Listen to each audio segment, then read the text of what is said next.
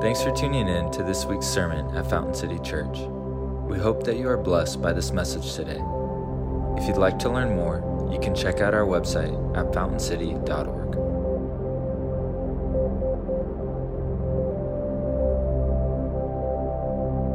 Hey guys, thanks for joining us for our weekend online, and I'm excited for all of those who are in community hubs this weekend, and for you who are watching with us, maybe not a part of our church family, but watching in. Thanks for tuning in and viewing what's going on. We are in our second week of this Advent series, and today we're going to talk about joy. So turn in your Bibles to Luke chapter 2, verse 2, and we're going to get started. It reads here, "In those days, Caesar Augustus issued a decree that a census should be taken of the entire Roman world. This was the first census that took place while Quirinius was governor of Syria, and everyone went to their own town to register. So Joseph also went up from the town of Nazareth in Galilee to Judea, to Bethlehem, the town of David, because he belonged to the house and the line of David.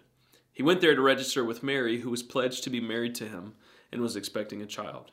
And while they were there, the time came for the baby to be born, and she gave birth to her firstborn, a son. She wrapped him in cloths and placed him in a manger because there was no guest room available for them. And there were shepherds living out in the fields nearby, keeping watch over their flocks at night. An angel of the Lord appeared to them, and the glory of the Lord shone around them, and they were terrified. But the angel said to them, 'Don't be afraid. I bring you good news that will cause great joy for all the people. Today, in the town of David, a Savior has been born to you. He is the Messiah, the Lord. And this will be a sign to you. You will find a baby wrapped in cloths and lying in a manger.'" So we're here in our second week celebrating Advent as a church family. And I want to take a moment and just remind you about what Advent is. It is a tradition in the church, the historical church, about two primary things. It's about us taking time during the Christmas holiday, the 4 weeks leading up to Christmas Eve, to remember and to anticipate. We remember the divine birth of Jesus over 2,000 years ago, and we collectively look forward with anticipation to his second coming, when he will return to fulfill every promise and to restore everything to the Father. So we take time in this season and we look back and remember, and we also look forward and we anticipate. And I don't know about you, but I love looking back and remembering. That's really easy for me. In fact, I think that there's something just really sweet and nostalgic that happens when we look back and we remember the incarnation of Jesus, and the humility of God actually putting on flesh and coming and humbling himself so that we might be saved. There's something magical and mysterious and wonderful about it. And, you know, for us, I mean, it's tethered to the Christmas season. And so we have traditions, and we have holidays and fires, and we have parties and gifts giving and all kinds of things. We remember, we form traditions and our family histories around remembering everything that God has done for us. But if you're like me, then anticipation is a little bit more difficult. I think most of us tend to struggle a bit more to look forward. And this year has been no exception to that. In fact, it's maybe increased the difficulty for people to actually stop and want to anticipate, to look forward. Because when we look forward, we can't help but to see the fear and the uncertainty in front of us. And for some of us, we may be actually scared to death that, as a friend said recently, that the other shoe is just about to drop, that something else is going to go terribly wrong. And it's like we've developed some kind of collective PTSD that paralyzes us in fear and enslaves us to this present moment, afraid to look forward, right? Because we're not quite sure what's on the other side of this moment. But it's into that quagmire, it's into that weird moment of fear and anxiety, and I love that I got to just use the word quagmire, okay, that the gospel declares the good news that brings joy. And this is really special for us. Luke chapter 2 bears some significance for us because we stand in a moment of uncertainty and loss and anxiety where joy is particularly impactful, right? In verses 10 through 11, the angel of the Lord who appears to these shepherds out in the field, he is speaking to them, and listen to what he says. He says, "Don't be afraid. I bring you good news that will cause great joy for all the people. Today in the town of David, a Savior has been born to you. He is Messiah, the Lord. You know, it's easy for us when we stop with that kind of like misty-eyed nostalgia to look back and to remember the coming of Christ as this picturesque kind of Dickens Christmas, right? With silent nights and holy nights. And we kind of imagine them with no issues and no pain and no hardship. And we forget somehow that the birth of Jesus was inconvenient and unaccommodating. Right? It was Joseph and Mary actually on the road finding no place of comfort and convenience. And Jesus is born in this picture of inconvenience and discomfort. And we also kind of skip over the fact that Jesus' birth was this catalyst for chaos. We read it in this passage, but Jesus, who is the Savior, whose name actually means God saves, he has come on this divine rescue mission. Jesus coming in the flesh is this divine signal that God is actually beginning to execute this plan to rescue humanity, where God steps behind enemy lines to infiltrate the darkness and actually save those who are being destroyed. It's not like a precious story. It is a battle story. It is a divine war being played out in front of us. Peaceful times don't demand saviors. Those are war times. And if we were to actually take the life of Jesus and if we could push it down into a short little package of 33 years and we could just say it in a couple of statements, we start to see that in the time in the life of Jesus, even in us looking back and remembering, what we find is a lot of upheaval and inconvenience and despair. Jesus' own birthday party is abbreviated by the mass murder of every Jewish baby under the age of 2. Because Herod was trying to kill this Messiah who was coming to establish his lordship, his rule, right? We also see that Joseph and Mary flee as refugees to Egypt in order to protect Jesus. We see that Jesus' father dies while he is still young, and that Jesus himself, he is rejected by family and friends. He is beaten and betrayed by those closest to him, and ultimately, Jesus suffers a humiliating and painful death on a cross. And so we kind of, sometimes I think we divorce ourselves from the reality of the story because of our nostalgia and looking back with good memories about Jesus coming to earth. But I want to tell it to you like that because I really believe for us, we need to remember that joy is a product of the presence of God in the midst of chaos. Joy is not the absence of hardship. It's not the absence of despair. It is the product of the presence of God. And this story of Jesus, it actually has a lot of twists and turns in it, but God actually starts to introduce the story of Jesus as good news that will cause great joy for all people. And this joyful announcement, if this is what we are remembering, then I think we can also anticipate the coming kingdom of Jesus in the future with the same kind of joy. In the midst of hardship and anxiety and wondering, man, what does tomorrow actually look like? What does 2021 hold for us? Who will our president be? Like, we have so many weird, wild, big questions. And in the midst of that, we can grab a hold of joy and live in joy and anticipate the coming of Jesus. And here in 2020, with all the twists and turns that we are experiencing, you may actually think and feel like joy is unattainable. But I want to come to you guys as a messenger tonight or in your room this morning or wherever you're at in the afternoon, and I want you to hear this, just like the angel said 2,000 years ago, that now, if you're a Christ follower, do not be afraid.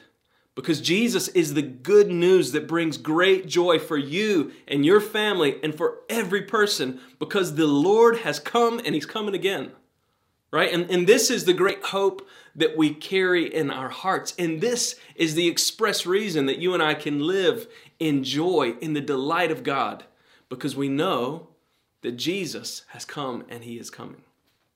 And so this morning, or this afternoon or evening, whenever you're watching this, I want to take just a few minutes to explore Luke chapter 2 just a little further, and then I want to talk about the nature of joy.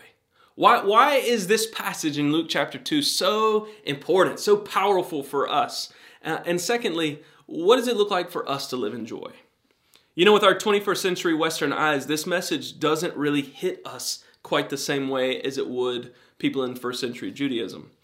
In the first century, when Jesus was born, the people were actually accustomed to foreign kings coming to invade and attack and declare their rule over new lands. This was just a part of culture and history.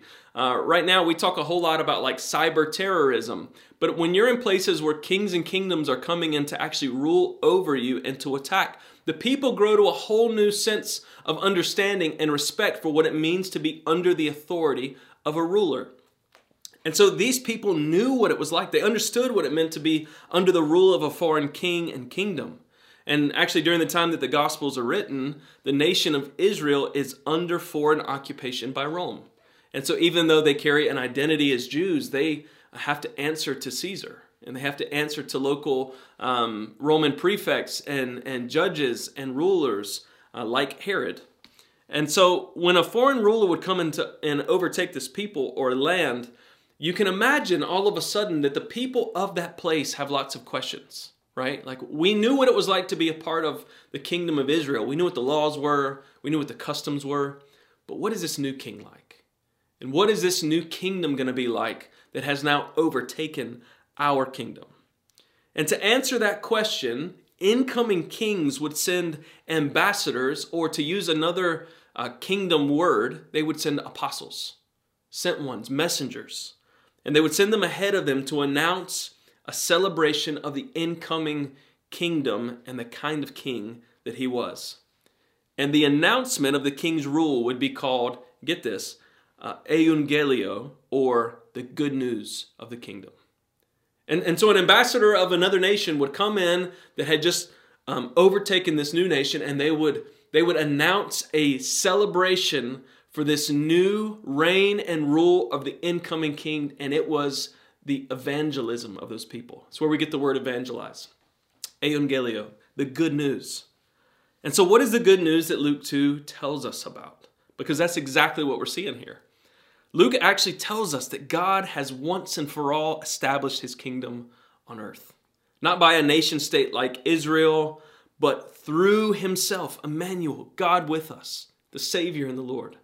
Not through a military overhaul, but through a man who comes, or God who comes in the flesh as a man and lays himself down for the salvation of many people. He says that God has established his kingdom on earth. And here in Luke chapter 2, he's proclaiming that the kind of kingdom that Jesus leads is a kingdom of salvation and joy. Today, there is born to you a Savior, the Messiah, who is the Lord, right? And this is good news of great joy for everyone.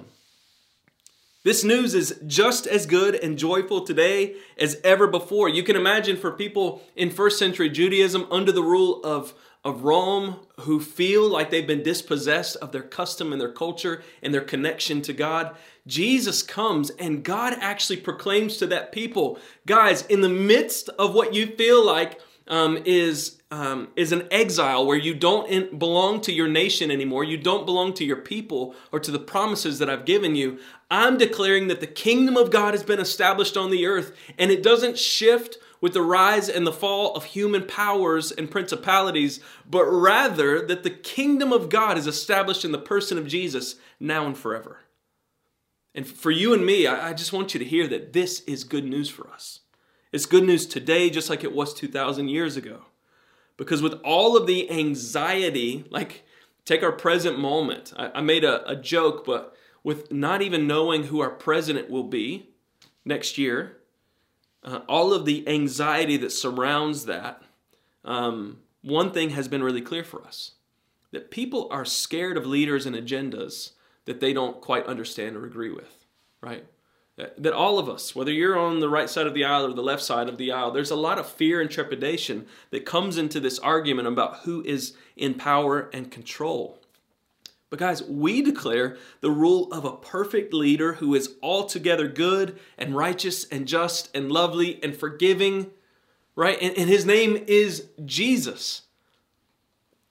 And I can't help but to think what it would be like if we lived with that reality firmly rooted in our hearts and our lives. that the announcement of the kingdom of God and the rule of Jesus actually is life-altering. It actually does change the way that we interact with the moment that we stand in right now as Americans. What if we lived with that reality rooted in our hearts and lives like they were being asked to think in first century Judaism? What if it wasn't just words, but what if it was a lived experience? That we spend our Mondays and Tuesdays and Wednesdays and Thursdays and Fridays and Saturdays consumed by the saving grace of Jesus, consumed by the joy of the Lord. What would it be like if that reality that God has once and for all established his kingdom in Christ, and he rules over my heart with peace and joy and righteousness and justice, regardless of who sits in the governing seats of power in the halls of America or of China or of Russia or wherever, right? No matter what happens, that this kingdom has been established. It's not a cop-out to say that Jesus is our king. I saw that kind of in this election series. Now, I will say it may be a cop-out if you only say that when your candidate doesn't get chosen, right? If it literally is just something that you say and think whenever your guy lost, that's one thing. But what if we live with that reality all the time as people? With this sense and this awareness that because Jesus has been inaugurated as the King of Kings and the Lord of Lords, because he has called us to be a part of a kingdom that is not of this world, that it utterly changes the way that I interact with what's going on around me, right? It changes my priorities and the way that I see things and the way that I interact with people in the here and now. This is the reality that the gospel invites us into. Jesus has been inaugurated as the King of Kings, and he calls us to live in absolute allegiance to him. Right? This is the evangelism. This is the euangelio, the good news of the gospel of the kingdom, that God's kingdom has been established in Jesus. But Luke 2 tells us just a little bit more. We also see here that just like a coming kingdom who spreads influence through ambassadors, that God sends ambassadors, right? We see that God uses angels as his ambassadors. And he goes not to the places of kings and to the corridors of CEOs, but he goes to shepherds to make this proclamation about what he's going to do. And so we have to ask the question, man, as we're diving into the scriptures, as you're reading the Bible, it's a good practice to stop and to simply say, why? Why these people? God, what are you saying to them and why? Why is that important for me to hear right now? And so we need to ask the question, why angels? And why shepherds? And I really believe it's important for us to understand that the characters of the story give us the dimensions of this king and his kingdom. He's using angels and shepherds for a reason.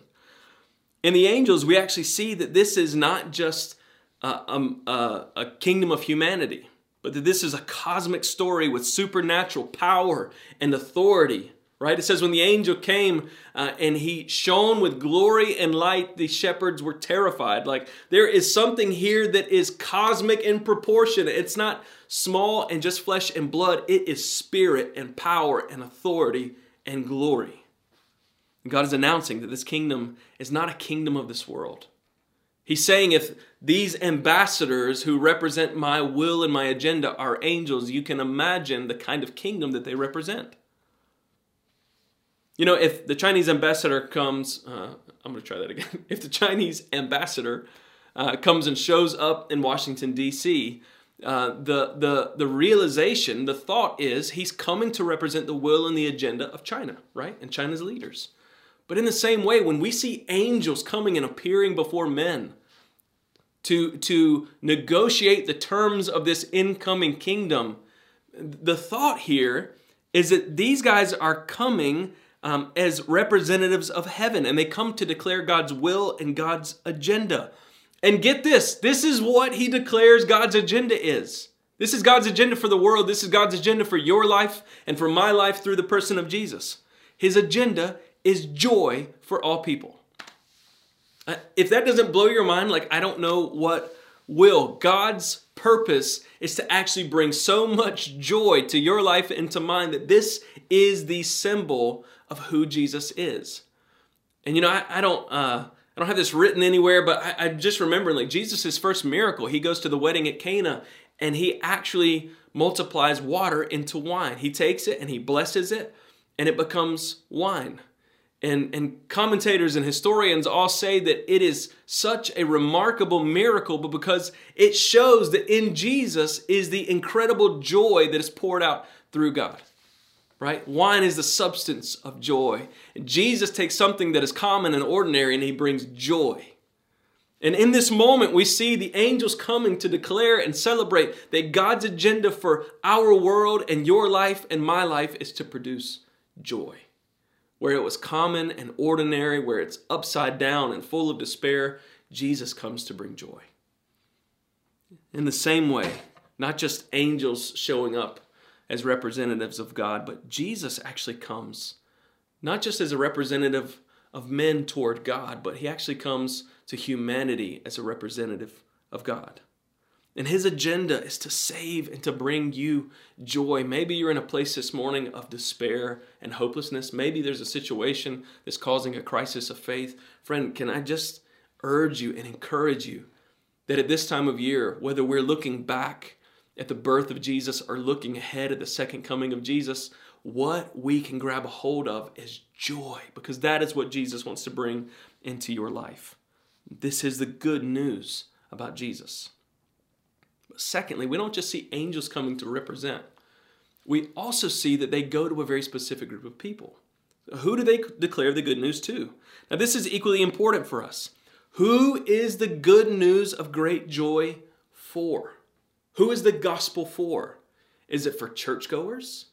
Is it for high-bred people with lots of money who are great citizens and think they know everything about everything and drive certain kinds of cars? Is it for the kind of the artsy rebels and the people who are a little punk rock and edgy? Is that who it's for? Who's it for? Who's the good news for? Is it for the homeless just down on the river who can't quite seem to get things in order and are struggling with life? Who's it for? Here in this moment, we see that the angels go first. They can go anywhere, to anyone, right? They can go anywhere in Israel. They can speak to any ruler, any king. They can talk to any dignitary or noble. But the people they go to first are the humble, blue-collared know-nothings who are working in the field. Now, I think that this is really significant for us because often we believe that God is going to begin to move among certain groups of people first, right? Insiders, the elite. And somehow, in this message, it says that God's no respecter of persons. That God goes to the people that others might think he wouldn't go to, and he goes first. And he actually begins to display his glory in them first. And this is the will of God. That Jesus is good news for everyone, everywhere. Listen to that. Jesus is good news to everyone, everywhere. Author Scott McKnight actually says that the gospel is either good news for everyone or it's good news for no one. Think about that. It can't just be good news for parts of us. It's good news for all of us. And I really think if there's one thing that I want to encourage you toward, it's that because we have been given the gospel of good news that brings great joy, if that has impacted your life and shaped your heart, the response is that you will spread that good news to others. Whatever brings joy to you, man, you should pass on to other people. I think about my wife when I think about this. Whenever Chrissy loves something or she comes into contact with like a good product, she can't help but to talk about it to other people. I don't know if you've ever been around somebody like that. They're just a natural salesperson. Like whatever they get that they like, they got to tell everybody about it. And it's the best thing ever. And they're just an enthusiast, right? Like God calls us to be enthusiasts about what he has done in us and for us to spread the word. And in this Christmas season, man, there would be no better response than for us as Christ followers to open our mouths and to share the gospel with people around us. What is the message of hope that Jesus has given to you? What is the joy in your heart that he has secured because of his life? And that brings us to the subject of joy. What about joy? Friends, joy is not just what we feel in the absence of hardship. I've already mentioned this. But joy is so much more. In fact, I really believe that joy can remain even through the hardest of trials because joy is not about whether we have trials and difficulties and hardships or not. Joy is about living in the presence of Jesus. Joy is about living in the presence of Jesus. I'm Lauren, and Grant asked me to talk a little bit about joy and what it looks like in my life. I've learned that pain and joy, joy is not the absence of pain and suffering, but joy and suffering actually coexist. That I've learned over the years. Joy is the foundation of who I am in Christ. You know, despite circumstances, despite what we're going through, there's always hope in the Lord, and that's where my joy comes from. I have struggled with an autoimmune disease for years where I have long seasons of chronic pain, and I deal with that pain every day. But, you know, like in those darkest times, all I had to hold on to was the Lord, like His goodness and His faithfulness, and knowing He's with me and He never changes. And that the joy of the Lord, it's literally our strength. It says that in the Word, that we can hold on to Him and know we're going to be okay. So joy is connecting with the Father's heart for me. You know, before I was saved, I was a wreck. I was just full of shame and guilt and fear, a lot of fear. I had an eating disorder. I was just plagued with tormented thoughts. And when I met the Lord, it's like everything changed when, you know, I dove deeper into learning about who I am in Christ and learned the freedom that comes with knowing Him. And that changed everything for me. And it's cool because it's like He empowers me to walk in the opposite spirit of who I was before. Now I can walk in joy literally every day because I know that my foundation is the hope of Christ, and that hope brings me so much joy. We always have a reason to rejoice in that. Despite our circumstances, despite chronic illness or whatever you're facing, there's always the hope of Christ to look to as our foundation. So I'm going to leave you with this verse. It's Romans 15:13. May the God of hope fill you with all joy and peace in believing, so that by the power of the Holy Spirit you may abound in hope. Thank you. That is the power of joy. You know, I've been thinking about this season that kind of we're standing in. And what I have noticed is that when our lives are built with an expectation about things going a certain way, and it's not really built on the already established kingdom of God, one of the quickest things to go in times of uncertainty is joy. Guys, our joy is tethered to what we believe about life. If things are going in the direction that we think, and we can have joy, right? But when stuff feels like it's careening out of control and the stuff is chaotic, oftentimes we tighten down into control and we don't feel like we can relax and actually enjoy life. And I don't know if you've ever been around somebody who can just enjoy things. It's one of the most freeing things to be around. And if you're uptight, a little bit type A like me, maybe that's challenging for you to just stop and enjoy. But we talked about the established kingdom of God that the angels are coming to declare, and that God is affirming to the shepherds and to the people of Israel that the kingdom of God has been established. And one of the great gifts that we have as people of God is that we have a kingdom that cannot be shaken. That's what Hebrews says, right? We've been given a kingdom that cannot be shaken, and the Word of God does not change, and God's character and nature does not change.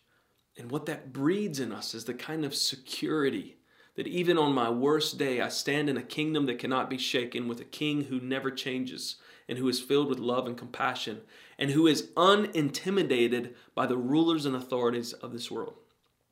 And because of that, I can live in joy. Joy is the open-ended invitation to live in God's delight in the midst of everything that life can throw at you. Joy is resistance. It is our rebellion against Satan, who wants to destroy our souls and enslave us. Joy is a rebellion against a world that wants to crush our hope in Christ. Joy digs our roots down deep into every promise that God has spoken. It sets up life in the place of the fullness of the reality of God's kingdom and what He has given to us as an inheritance as children of this kingdom. Joy is resistance. We may have hardship and pain and defeat in this life. That's part of life, right? Jesus said, in this world you will have trouble, but take heart. I've overcome the world. So yes, you're going to have hardship. You're going to have trouble. And there are going to be points of pain and suffering. But Jesus has overcome all of that. And so we can live in Jesus' overcoming power when we live in joy with Him. Listen to me. The invitation of joy doesn't wait on your problems to go away. Jesus invites you to live and to choose joy right now in the midst of it. So there are two practical notes on joy that I want to share with you as we close today. Number one, joy is tied to rejoicing. This Hebrew word for joy is the word chedva. And so in your community hubs this morning, I want you to say chedva. You got to get a little ch in there, spit a little bit. If you're not spitting, you're not doing it right.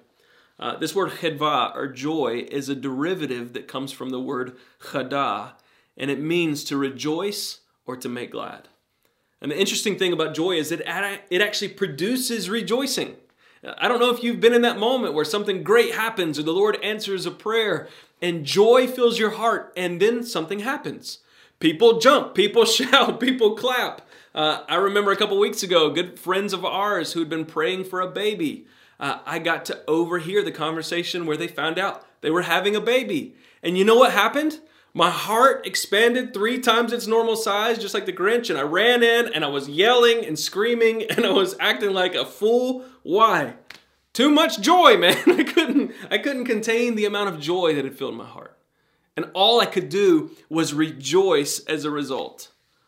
Joy produces rejoicing. But here's the funny thing. Rejoicing also produces joy. It's tricky. They're like a bicycle with 2 pedals that move each other forward. And so when you are filled with joy, you can't help but to let it spill out and rejoice and celebrate. And when God shows up and answers something, joy fills your heart and you rejoice.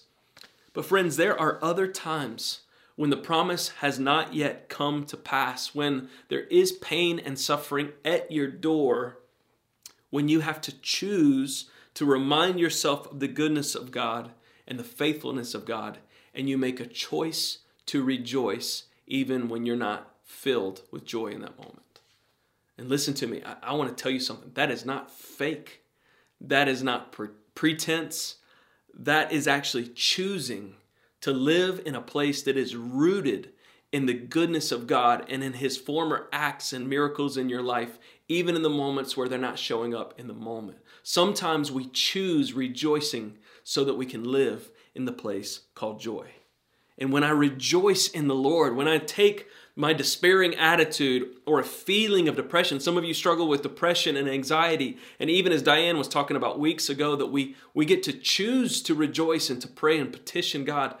Guys, when those things come on us, I want to tell you something, man. The Lord has given you an incredible arsenal in rejoicing to produce joy in your life.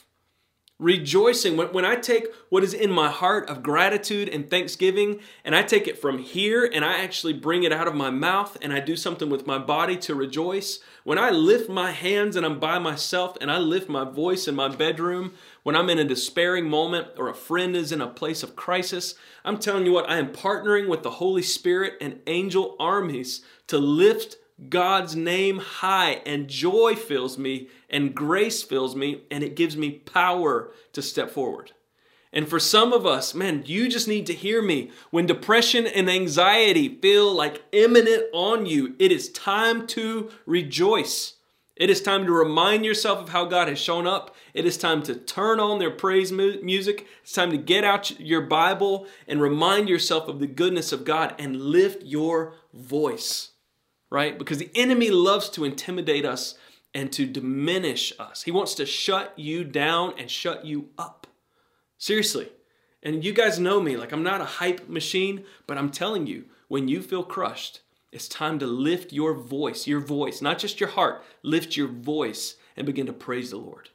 And even in Community Hubs this morning, maybe after this time, maybe you guys just take a few minutes and just praise the Lord together. Sing a song together. Remind yourselves of how God has shown up in your life, how He's delivered you from depression or anxiety or answered your prayers or shown up for other people. Maybe you don't have a story to share. Share somebody else's story and lift praise, because rejoicing produces joy. You don't have to wait for joy to happen to you. Joy is not a passive thing that happens to you. Sometimes, man, I live into this with not a passive faith, but an active faith. I rejoice when my heart is despairing, because I know that in God's presence is a fullness of joy. And by the way, He inhabits Himself on the praises of His people. I invite the presence and the joy of God into my heart when I praise Him. And for some of you, man, if you're wired like me, I've always felt a little bit of like melancholy, and I wouldn't say depression, but like I'm like that. I can be kind of flatline in the way that I feel. Can I just encourage you, man? Praise and worship and rejoicing is artillery against the enemy. So learn to strengthen yourself in the Lord. Remind yourself of His goodness and grace, and rejoice with your mouth, with your hands lifted high. Clap, sing, dance, whatever you do, but remind your body and your mouth to give praise to the Lord. That's the power of your testimony. That's the power of what Lauren just shared. That's a black eye for the enemy when we lift our voices and rejoice in who God is and what He's done. It's an external way to direct your internal world. For some of you, your internal world is spiraling out of control. And so I want to invite you to direct your external world so that it will shape and form your internal world. So number one, joy is tied to rejoicing. But secondly, joy comes from serving and loving other people. In the New Testament, the Greek word for joy, so we got Hebrew, we've done Hebrew for joy, and that's in the Old Testament. And then in the New Testament, they changed languages. And so the Greek word for joy is the word chara, or kara. And the really cool thing is that it shares the exact same root word as the words for grace and gift. I remember standing in my dad's office one day, and he was describing the nature and the relationship between these three words. That joy, kara, is related to the grace of God on my life and how I use the gifts that God has given to me, and that those things produce joy.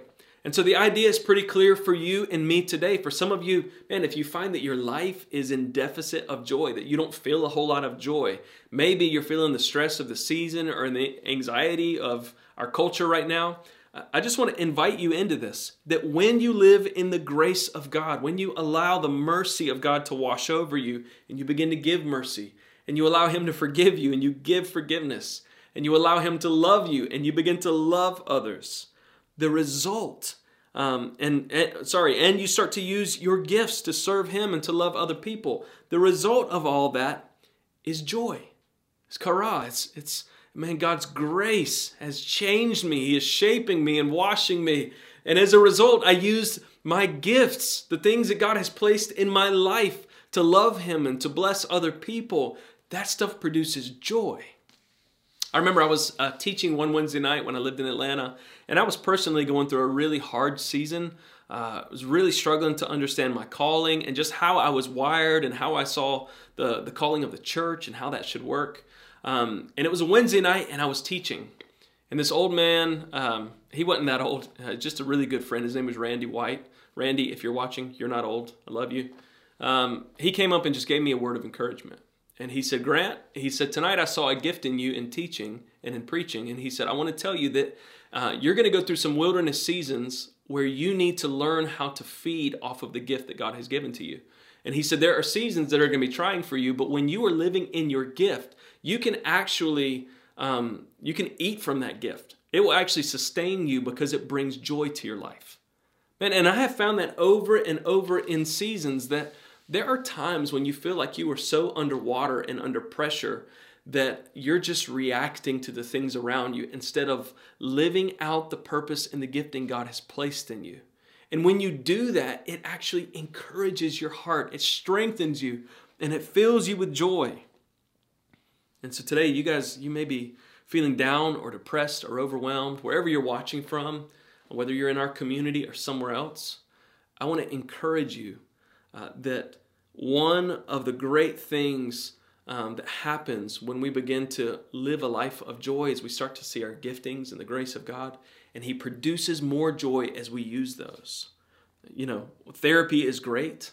Listen to me. If you're struggling with depression or anxiety and you've heard from other churches that therapy is whatever, don't listen to that junk. Therapy's great, okay? Inner healing is great. Like, we believe in all of these tools and an arsenal that God develops so that we can grow and that we can deepen our roots in Him and we can become whole and healthy people. But hear me. In the midst of all that, one of the strongest weapons in God's arsenal to overcome defeat and depression is actually serving others with the gifts He's given you. Serve people. It is shocking to me how powerful it can be when you just simply begin to serve and love other people. When you begin to meet needs, it produces so much joy and identity and hope in us. Because when we do that, we're with Jesus. This is what Jesus is doing. Jesus is washing feet. Jesus calls us into the same space to love and to wash the feet of those who are around us. And God wired you to be filled with joy when you love other people, because joy always comes when you do what God has called you to do. Joy is always the result of you obeying and living with Jesus. You know, I want to just close our time by mentioning these two passages of Scripture. One is in Hebrews chapter 2, I think, where it says that Jesus, who for the joy set before Him, He endured the cross and He scorned its shame. And I've been reflecting on the passage as I've been studying on joy and just thinking through this passage in Luke chapter 2. Why does it say, for the joy set before Him, He endured? I think Jesus lived in the completed reality of what His Father had called Him to. He said on multiple occasions, I only say what my Father says. I only do what He tells me to do. And what an intense life of joy He must have lived, that He was always with the Father. That He always felt the consuming Spirit of God, who was full of love, who spoke over Him, this is my Son with whom I am well pleased. Think about that. What would it be like to live every single day in the resonating effect that you are a son or daughter of God and He is well pleased with you? And that you are living your life actively engaged as part of His kingdom, right? And that you're carrying out the will and the agenda of your Father. You're less worried about the news. You're less worried about that. You're actually just carrying out the will and the agenda of your Father. And that makes you incredibly powerful and relevant to our culture and nation and the people around us. Because God is looking for people who will be obedient and carry out with faithfulness everything that He's calling them to. This is what Jesus felt, right? And I'm also carried to the story of the parable of the treasure hidden in the field. I don't know if you recall that. I don't have the scripture written here. But I'm always blown away that it says that this person is out, and when they discover this treasure hidden away in this field, in joy, the passage says, they go away and they sell everything they have so that they can buy that field with the treasure in it. And for some of you today, I wonder, if we're looking for joy as some kind of like virtue, this disconnected, detached from the person of Jesus. But the scriptures make it plain that the good news that brings great joy, it is not just a declaration about someone, it actually is someone. That the good news, the gospel, is Jesus. That joy is Jesus, right? The fruit of the Spirit is love and joy. That this is the personality and the character of Jesus. And I want to invite you today, maybe you're living detached and disconnected from joy. Maybe you wake up with a grimace on your face and you go to sleep feeling like you just got to control your circumstances and life is spiraling. God invites you in the midst of that to remember the good news of great joy and to look forward, filled and consumed with joy, because we live in a kingdom and under the rule of a king who is eternal, and he ain't going nowhere. And he is with you, and he is with us. And when God is with us, we can live in unadulterated, unmeasured, unequaled joy. And so I want to invite you. Are you living in joy? Take some time, converse with your community hubs. If you're watching online with us, thanks for joining with us. And I just want to ask, and maybe just say a word of prayer before we leave. Are you living in joy? It's Jesus. He invites you into his all-consuming joy. In his presence is fullness of joy. And so let's pray today. And if you haven't received that, man, maybe today is a day where you just say, Lord, I want to know you. I don't know what it looks like to follow you or to surrender my life to you, but I say yes to you. Teach me how to follow you. Father, I just thank you for my friends who are listening and watching today, and I ask you, Holy Spirit, that you would help us to be rooted in the kingdom that is full of salvation and joy. I thank you, Lord, that you're revealing to us that this gospel is good news for us, and it brings great joy, and it's for everyone. So would you teach us, Lord, to be dispensers of joy, to be proclaimers of joy and sharers of joy. And Father, if we're sitting under the weight and the oppressive force of anxiety and depression, Lord, I pray that today that you would break the back of the enemy and you would remind us that this gospel of the kingdom is good news that brings great joy. Fill us with that joy so that the world can look at us and see the face of your Son, Jesus. We love you. In your name we pray, Lord. Amen. God bless you guys. See ya.